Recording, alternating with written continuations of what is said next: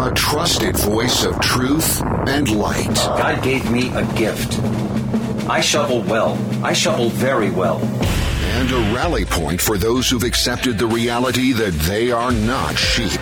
We've got a blind date with destiny. And it looks like she's ordered the lobster. This is the Bryan Hyde Show. Well, hello there and welcome to the show. I am here to facilitate another session of Wrong Think. I'm not asking you to just dip your feet in it or just, dabble in it. I'm asking you to revel in Wrong Think, challenging the narratives, boldly claiming your own worldview, and asserting the sovereignty over your own mind that is your right as a free man or woman. So, thanks again for joining us. And I got to admit, I'm going to tell you right up front, I've got some fairly heavy stuff I'm going to be talking about today. It could conceivably, it could be difficult. There's some crazy stuff happening. So I'm just going to warn you up front. So some of this is going to be a little more weighty, not quite as carefree and lighthearted as perhaps other topics, but I think this is some of the most important information that I was able to pull together, and I think it's worth sharing. Not so much to put you in a state of fear or otherwise get you agitated, but to help you better understand that, the stakes are definitely getting higher as we go, and that means that the responsibility that falls on our shoulders is getting heavier as well. Now, before I dive into this, though, I got to take a minute here, and I want to honor a good friend who passed away just, I guess this was July 24th, and that's my friend Dan Murphy. Now, my listeners in St. George, Utah, will recognize Dan from his Last Call radio show, which I'm really honored. I was the program director at that time on KDXU, and was very honored when Dan came to me and said, "Hey, I would really love to do this show about alcoholism and recovery and substance abuse and addiction," and it was marvelous. And when Dan told me his story, he himself had, I think, 36 years of recovery. So, the guy, he walked the walk. He knew what he was talking about, but he was just a great individual. And I believe he probably helped thousands of people find their way and sort things out from some really challenging circumstances. So I have to honor Dan, and those of you who are listening in Southern Utah, you'll probably remember his familiar voice and just his great sense of humor. Wonderful, wonderful guy.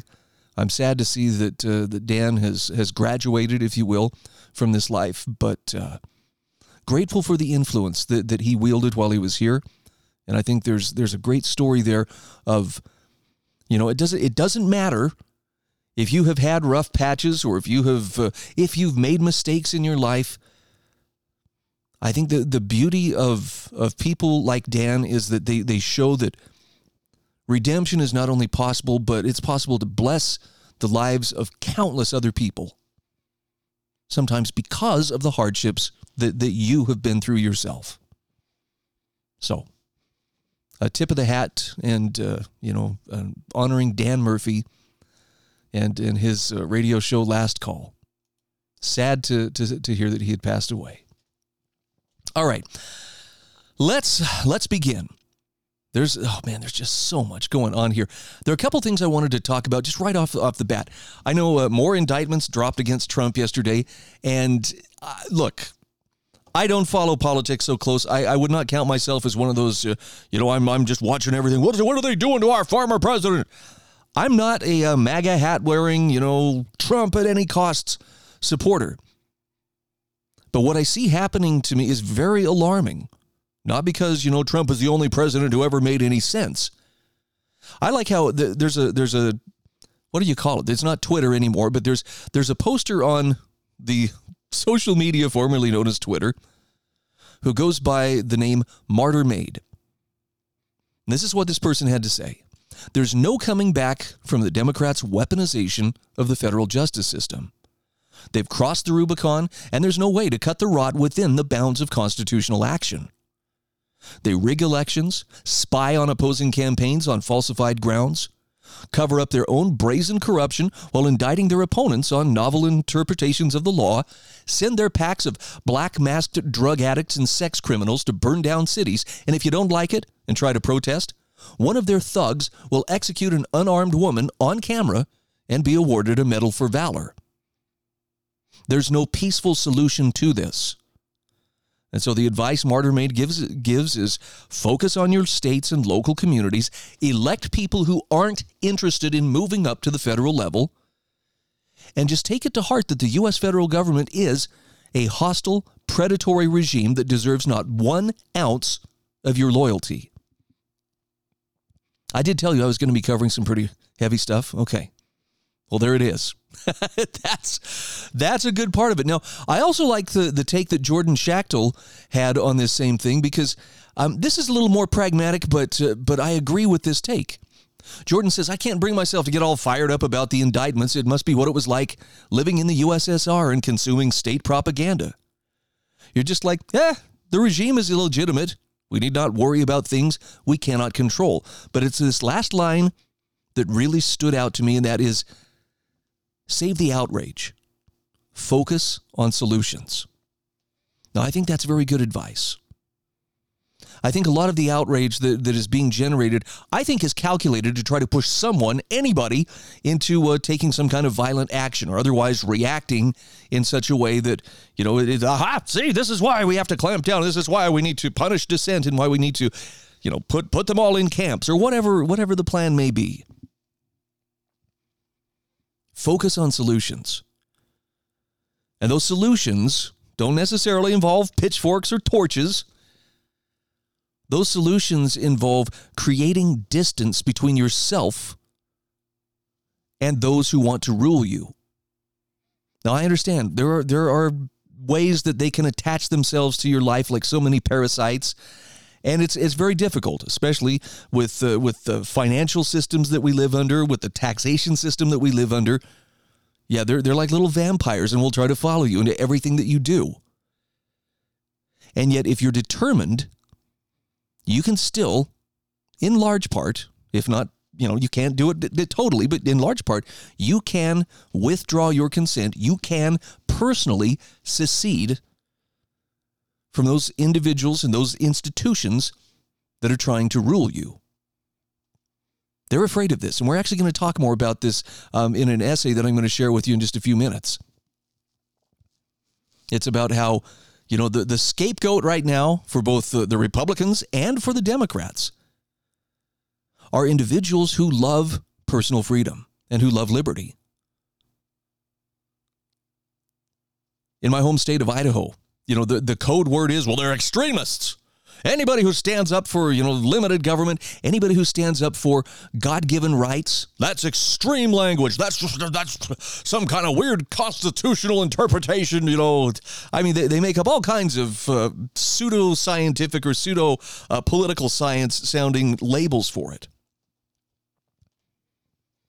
But if you're a person who is really committed to claiming, using, and defending your rights, I mean, I shouldn't have to tell you this, but you're on the right side of history. Your conscience can be at peace, even though there are people trying to tell you you are crazy for trying to do this and you are absolutely out of step with what the rest of society wants. The Borg wants you to do this and you will not assimilate, therefore you're a bad person. No, you're not.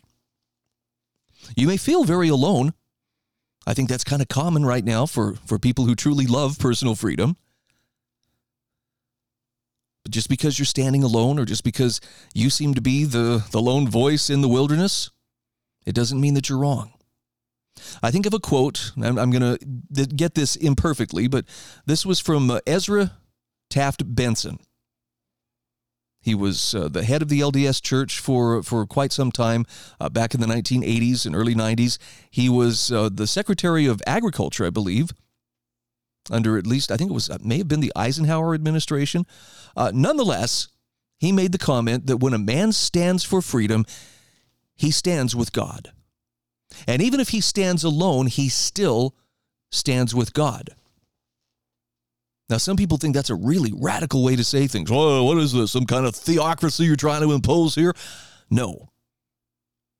It's actually a very humble recognition that God is the author of freedom, that liberty is one of the greatest gifts that he has given to his children. And it's one of those gifts that I think a lot of people take for granted, or they don't recognize the value of it until they have squandered the majority of what was given to them.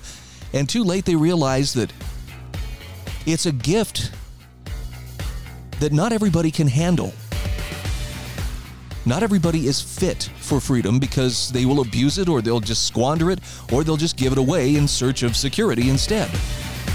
So if you're one of those people who understands it and who holds it dear, I would echo Ezra Taft Benson. You stand with God. This is the Bryan Hyde Show.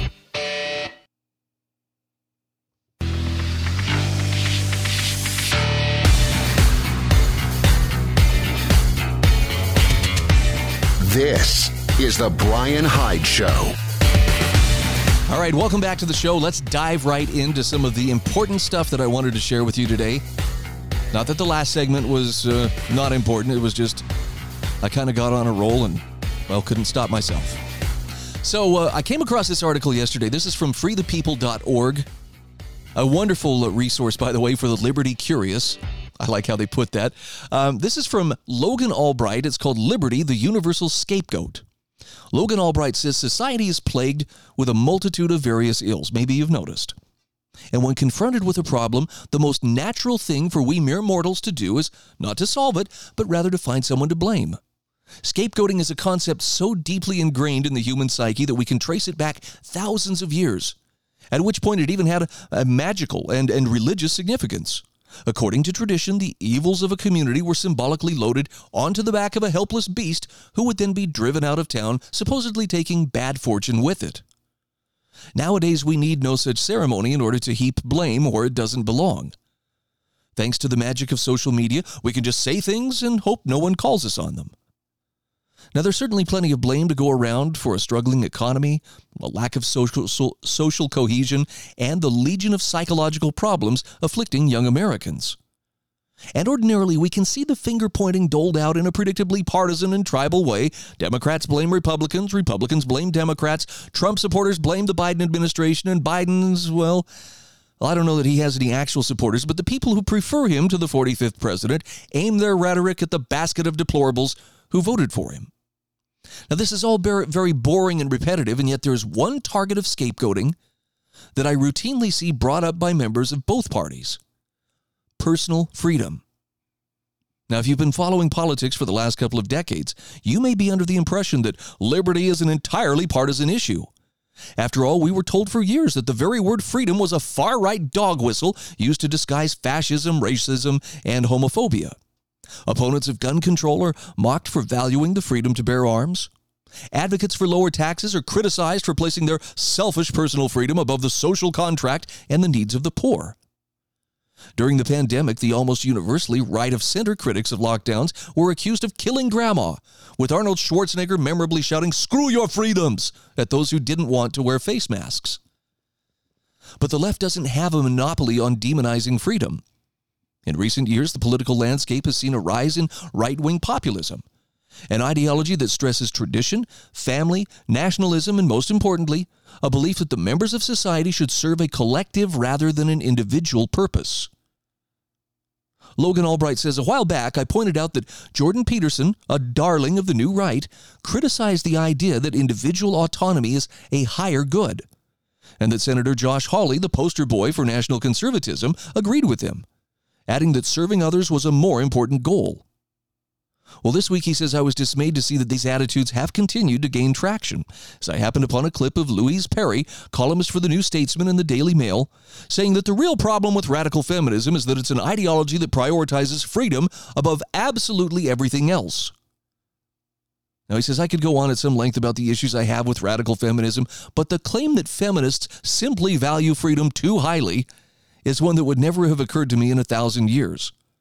I mean, we're talking about an ideology that demands quotas and mandates to make sure women are equally represented in business and government, and which actively opposes personal choices for women who, for example, prefer raising children to running a Fortune 500 company or hearing cases on the Supreme Court. He says Perry's comment is perhaps a minor one, but it points to a trend I've been noticing for some time. Too much freedom has become a universal diagnosis for just about every social ill, as viewed from both the left and right wings of politics. Of course, it can't be the case that both progressives and conservatives care too much about freedom. If that were actually the case, we would doubtless see a society bent on repealing laws, lowering taxes, and empowering individuals to live their best lives, instead of one which requires a license to perform roughly a third of all jobs and which has so many rules and regulations that most of us commit an average of 3 felonies a day without realizing it. A world that actually prioritized liberty probably wouldn't have spent 2 years banning people from operating their businesses, preventing them from leaving their homes, demanding universal injections of a new drug, and censoring anyone who dared express an unpopular opinion.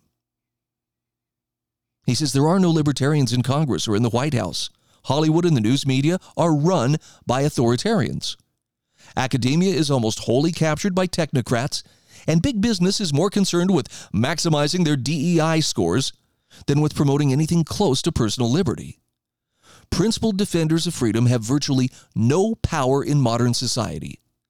So why have they become the boogeyman for both left and right alike? Logan Albright says the only answer I can think of is that despite their overwhelming advantage on practically every front, the authoritarians feel threatened. He says people fear what they can't control. The world is a big, complicated, and scary place, and it's easy for the individual to feel overwhelmed by the forces around them.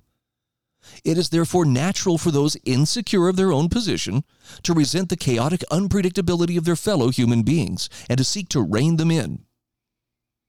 He says, I think it's reasonable to understand these persistent attacks on liberty as a manifestation of fear.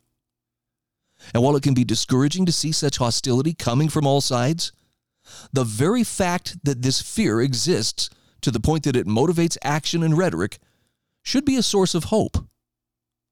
Now hear him out. He says, if the authoritarians feel so insecure that they have to devote significant energy towards opposing freedom, it may mean that we have more power than we realize.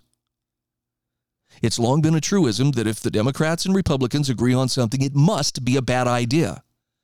At the very least, we can take comfort in the fact that in order for our ideas to attract such universal vitriol, they must be pretty near the mark. I know that may seem like kind of a roundabout way to get to some good news, but that does sound like good news. Why would we need to censor these ideas that are counted as misinformation that the fact checkers are so easily, trying to clarify every time you post something or share something on social media? I think about this, when someone, there's a journalist that I've started to follow here in Idaho. His name is Casey Whalen. Really a great investigative journalist. This guy is covering stuff that just puts the corporate media to shame. And someone made a comment the other day, well, the reason your ideas aren't more widely published is because they're just BS. That's all they are. As if, this is self-evident. Anybody could see that what you're saying is just, it's a load of fertilizer.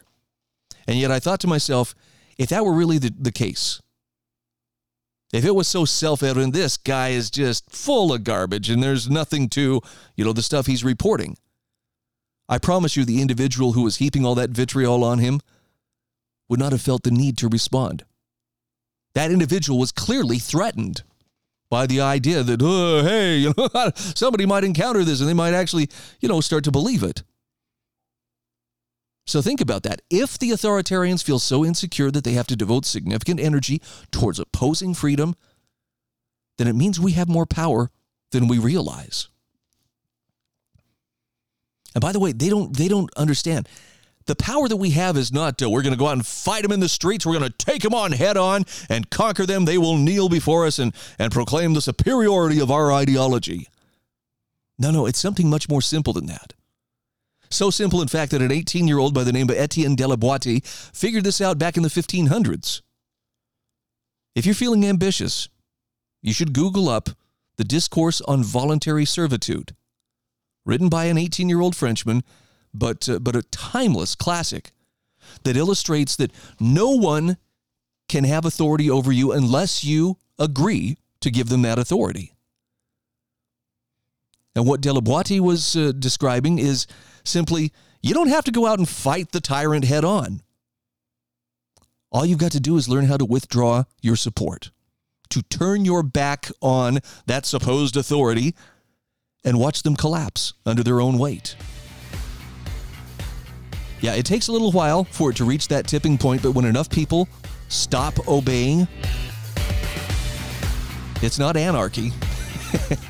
It's just an end to that particular authoritarian or tyrant's power. But the first thing you have to realize is that you have the power to either give or withhold your consent. Maybe that's something we should take just a little more seriously. This is the Bryan Hyde Show.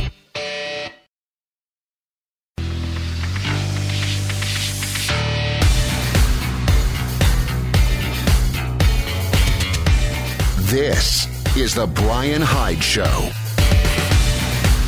Hey, welcome back to the show. I want to give a very quick shout out to my sponsors, as I do each time I do this program. They include climbingupward.com. By the way, Dr. John Pulver will be on tomorrow's show. Also, tmcpnation.com, lifesavingfood.com, and monticellocollege.org. So, I don't know if you've noticed, but the fight over school choice has been largely driven by resistance to the introduction of woke ideology and indoctrination in our government schools. And it's funny because the proponents of that woke ideology insist, it's not being taught, but if it was, it would be a good thing. So they want to have it both ways, but there's a dark side to this. And actually, Brandon Smith, writing for alt-market.us, says the next generation is being groomed for destruction. And he describes why they are vulnerable. He says this past week, the National Education Association, the largest teachers union in the U.S., issued guidance on the use of leftist activist symbols in public school classrooms. So as part of their advice to teachers, they recommended violating district and state rules and hanging such items as pride flags and BLM flags. This is generally cited as a means to start a conversation, a way for teachers to circumvent school rules. Now, they might not be able to spend each day spinning lessons on woke concepts, but if a child asks a question about the flags in the room, then they can provide context. Now, he says the NEA has been one of the primary driving forces behind the intrusion of woke ideology into the public school setting. Around 97% of their political fundraising goes towards Democrat candidates. They seem to be obsessed with the grooming of children into the leftist fold, with lessons focused on critical race theory, gender-fluid propaganda, and socialism. So if you want to know where the sudden surge in social justice cultism came from in terms of America's kids, leftist teachers and the NEA are to blame. Now, Brandon says, keep in mind that the teachers' unions are encouraging their members to break the law and lose their jobs just to double down on political indoctrination. Contrary to popular belief, teachers do not have free speech rights while at work. Woke teachers might fantasize about being Robin Williams in Dead Poet Society fighting against the system, but the truth is they are the system. There are numerous reasons why rules for teacher behavior are necessary. Narcissistic teachers are parasites that view the classroom as a place where they are owed affirmation.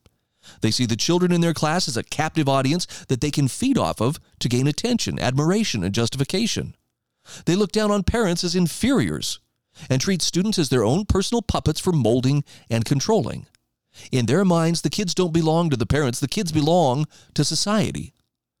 Progressive educators see themselves as the benevolent shepherds chosen by the collective to condition the minds of the next generation. Teaching academics is secondary. Manufacturing new leftist recruits is more important to them. This is the hill they've chosen to die on, and they will not back away from it. They've made it clear that the targeting of children is their paramount concern. Now, to be sure, the woke cult is losing steam lately. Even the kids are starting to fight back against it, with the largest spike in conservatism among high school boys that the U.S. has seen in a long time. They're getting fed up. But there is definitely good reason why leftists are implementing psychological warfare against America's youth. So he says, let's examine what I think are the top 3 reasons. Number 1, young people are most economically vulnerable. He says the left relies on exploitation of economic disparity in order to maintain power. The better the national financial situation is, the less leverage they have to keep the population in line. So they rail against issues like class inequality all the time, but really the greater the wealth gap, the more power leftists often have. Gen Z, for example, has been thoroughly sold since childhood on the idea that they were born into a time of historic economic despair that generations before them never had to deal with. Now, many of these kids are in their 20s and just exited college, only to discover they have a useless degree in a field with low employment prospects. And on top of that, they owe tens of thousands of dollars in student loans, and they feel like they've been conned. And in a way, they were. They were fed a narrative which tells them that once you hit adulthood, you're entitled to a living wage and solid career prospects, and that a college degree is a golden ticket to prosperity. They think that they're supposed to jump into home ownership quickly and that life simply adjusts to their needs. They think that this is how it was for baby boomers and Gen X, and that they've been handed the meager leftovers of a more prosperous era that previous generations squandered. But he says this is nonsense. The fact is, young people from every generation are economically vulnerable simply because they have zero or near zero life experience. They've had no time to accumulate savings and property. Most people in their 20s don't jump right into a career and a home or even a livable wage. Every single generation had to deal with financial strife. Gen Z is not special. Well, what about inflation? What about economic crisis? Yes, there are numerous fiscal threats prevailing over the past several years. And stagflation is making life difficult for everyone, not just the young. But he points out these conditions are not unprecedented, though. Baby boomers and Gen X saw a decade-long stagflationary crisis through the 70s and early 80s, along with the Vietnam War. He says, my own grandfather lost millions in his freight business due to exploding interest rates in the early 1980s. The greatest generation dealt with the Great Depression, World War I, World War II, and the Korean War. Young people today need to get a grip on reality and understand that they don't know what a true struggle is, at least not yet. So at bottom, some of us are born into times of uncertainty. Previous generations sought to rise to the challenge. Gen Z and the millennials are the first generations to suggest that they're owed recompense for their discomfort. Now, this isn't an attempt to diminish their problems, just to put those problems in historic perspective. Leftists use predatory tactics to lure the young in with claims that their lives are unfair, but the fact is, life is unfair, and it always will be. You don't go into the working world with no skills and no experience and a worthless college degree expecting to become an immediate success. You live paycheck to paycheck, grow as a person, and eventually find your niche. And if you're smart, resourceful, responsible, and you're willing to put in the effort, you will find a way. And if not, well, then you don't deserve prosperity. Okay, second point. Reason number 2, young adults are driven by sex and impulse, not accomplishment. Now, he says, I should specify that young people in the Western world are sexually oriented more than accomplishment oriented. In many other societies, the young are pushed to strive for personal success before pursuing relationships, marriage, or sex. In the West, sex is purely recreational and is the driving force for teens, 20-somethings and 30-somethings, specifically sex without consequences. And he says, I suspect this is why American innovation, work ethic, and academic excellence have been on a perpetual downslide. Technology has taken up some of the slack in terms of productivity, but the newest generations seem to be the most unimpressive in terms of ambition and excellence. There will be no Albert Einstein or Richard Feynman or Kurt Gödel or Nikola Tesla or even a Steve Wozniak produced by Gen Z. They're too preoccupied with being victims and getting their rocks off. Now, the political left is eminently aware of this dynamic. They know that the minds of young people are easily distracted with thoughts of sexual revolution, generally because they think it means more easy access to sex without responsibility. Teens and young adults are more likely to support sexualized policies for this reason. And not surprisingly, they're more likely to support abortion. Leftists know that sex sells, and making it easy for people to kill off unwanted pregnancies is one way to sell sex. The interesting thing that's happening lately, though, is that the political left is growing more and more hostile to straight sex. Free love for everyone used to be the progressive mantra, but not anymore. Masculinity is now admonished as predatory, and women are encouraged to treat male advances as a threat. The left is systematically desexualizing straight people, and at the same time, they're hypersexualizing LGBT people to the point that pride parades are applauded for grotesque displays in the streets in front of children. Young straight men are entering into a dating world which tells them they have no interest in if they have no interest in trans women, they are bigoted and evil. See, the goal is to maneuver young people into the LGBT fold where it's the only place where sexual freedom is accepted. And as long as you don't want kids or you can't have kids, the leftist establishment is happy to promote a world without restraint. The woke talk often of freedom, but what they really mean is hedonism. The pursuit of pleasure at the expense of conscience and moral compass. Now, reason number 3 is that young people are desperate to find meaning. This one takes a little more unpacking, so I'm going to carry this over into the next segment. He says, for those that can remember back to their teens and 20s, it's common to be obsessed with personal destiny, almost as much as sex. In Western society, a lot of value is placed on celebrity as well as social legacy.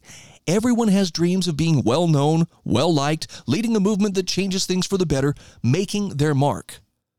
The truth is, statistically speaking, the vast majority of people will do very little to make a mark on the world, at least in the way they imagine.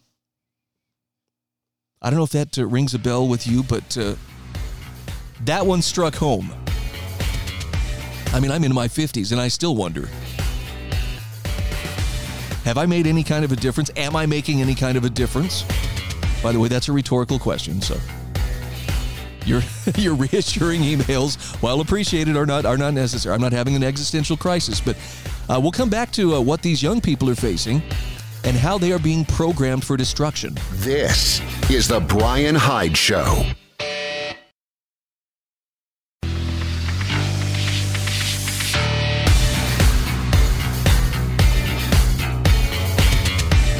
This is the Bryan Hyde Show. All right, welcome back to the show. By the way, if you would like to subscribe to my show notes, it will not cost you anything. All you got to give me is your email address, which I will hold sacred. I will not share it or give it or sell it to anybody. All you need to do is go to thebryanhydeshow.com. Click on show notes down at the bottom of the page. You will notice a subscribe button. Give me your email address. I'll drop you a copy of my show notes every day that I do the show.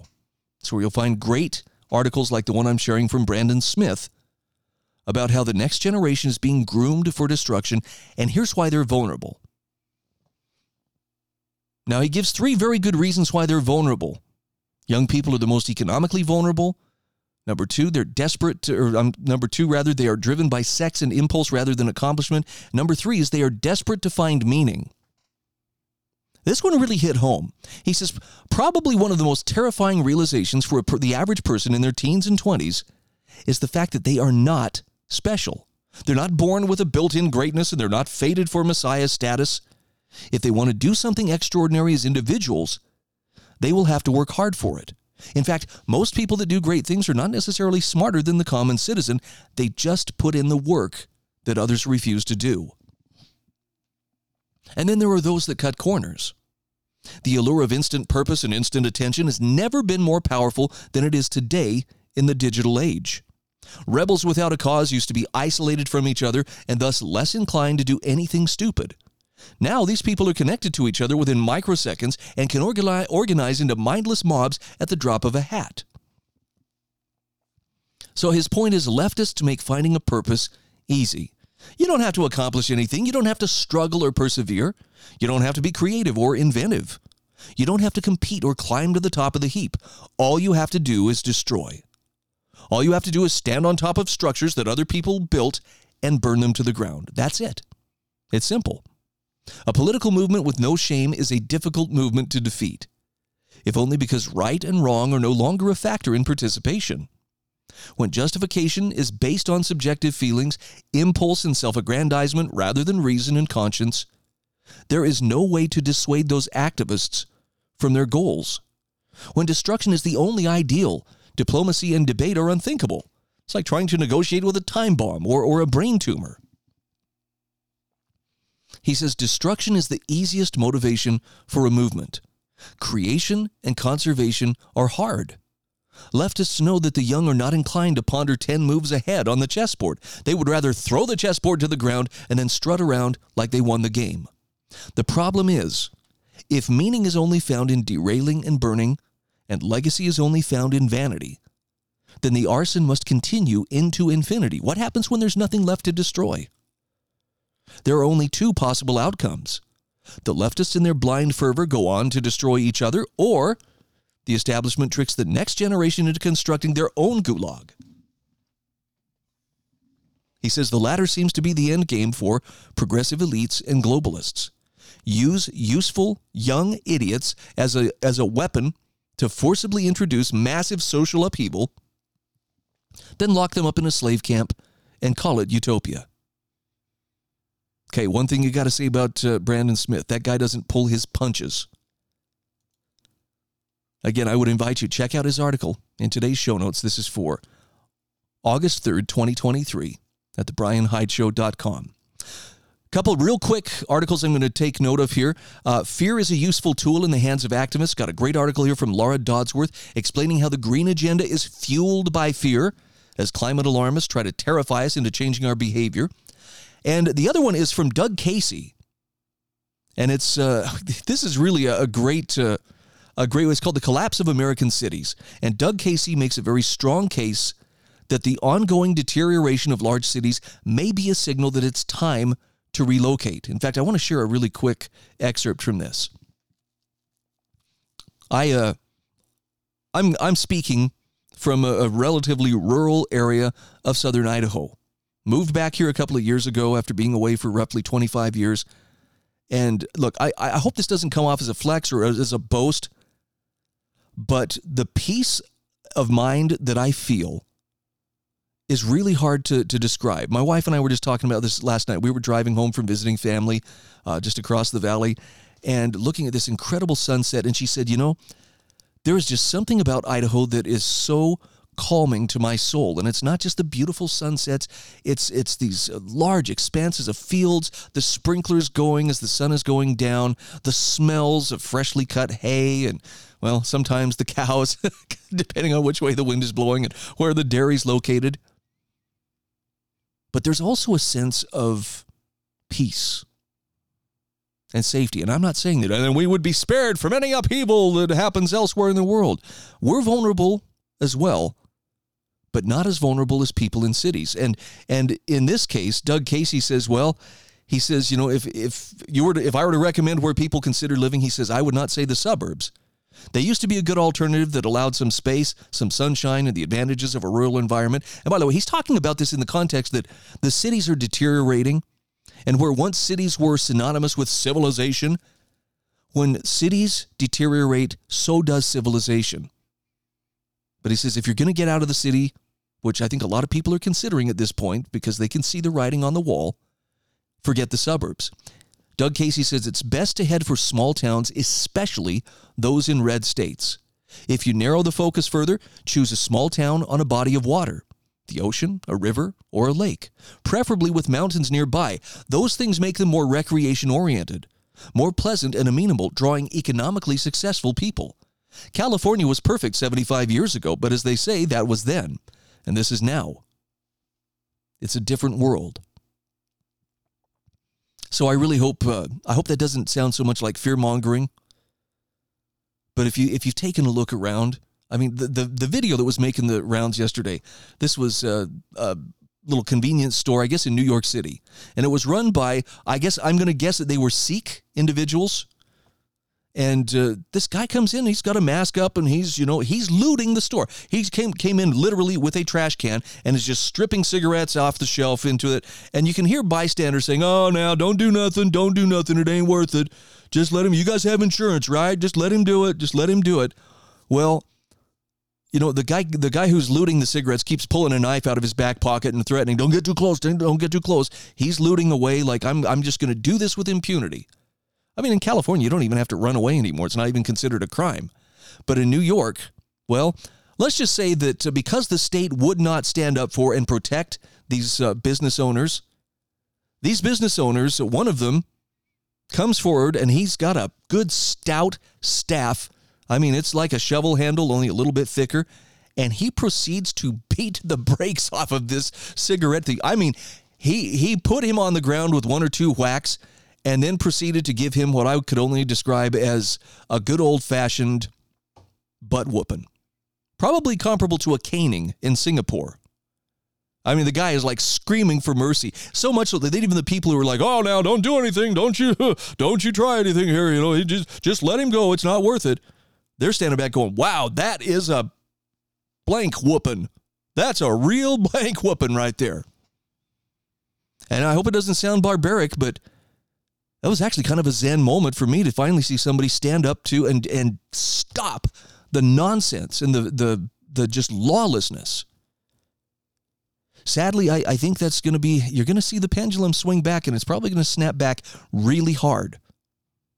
And I'm not saying that that's a good thing. What I'm saying is, if nobody else is going to stand up for you, then you know, what alternative do you have but to stand up for yourself and your property? All right. Final note. This is our article of the day.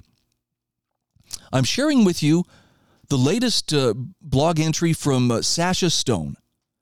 And this is her take on Trump and the seeds of hysteria. What makes her take so worthwhile is she is a former Democrat and leftist who broke out of the bubble during the COVID madness. And she gives you a really keen timeline of the madness that started more than 7 years ago with President Trump, starting with his election. And from day one, even before he took office, you know, the left was at work trying to remove him from office or delegitimize his election. All of these charges, all these indictments that are being thrown at him. I mean, look, what they're trying to do is everything they can to shut him down without actually having to assassinate him. It's a virtual assassination. But it's hysterical. And Sasha Stone, I think, has a very reasoned and rational take on the irrationality of how our government has been weaponized and is engaging in open lawfare, not just against Trump, but against anybody who does not accept or support or, you know, basically bend the knee to them. Oh, we live in a very interesting time. And I can only suspect that even more interesting developments are rapidly approaching. What they are, I can't guess. But I would say it's probably a good time to solidify the relationships in your life, get right with God, do what you can to be more self-sufficient, know who you are, know what you stand for, and do not yield. This is the Bryan Hyde Show.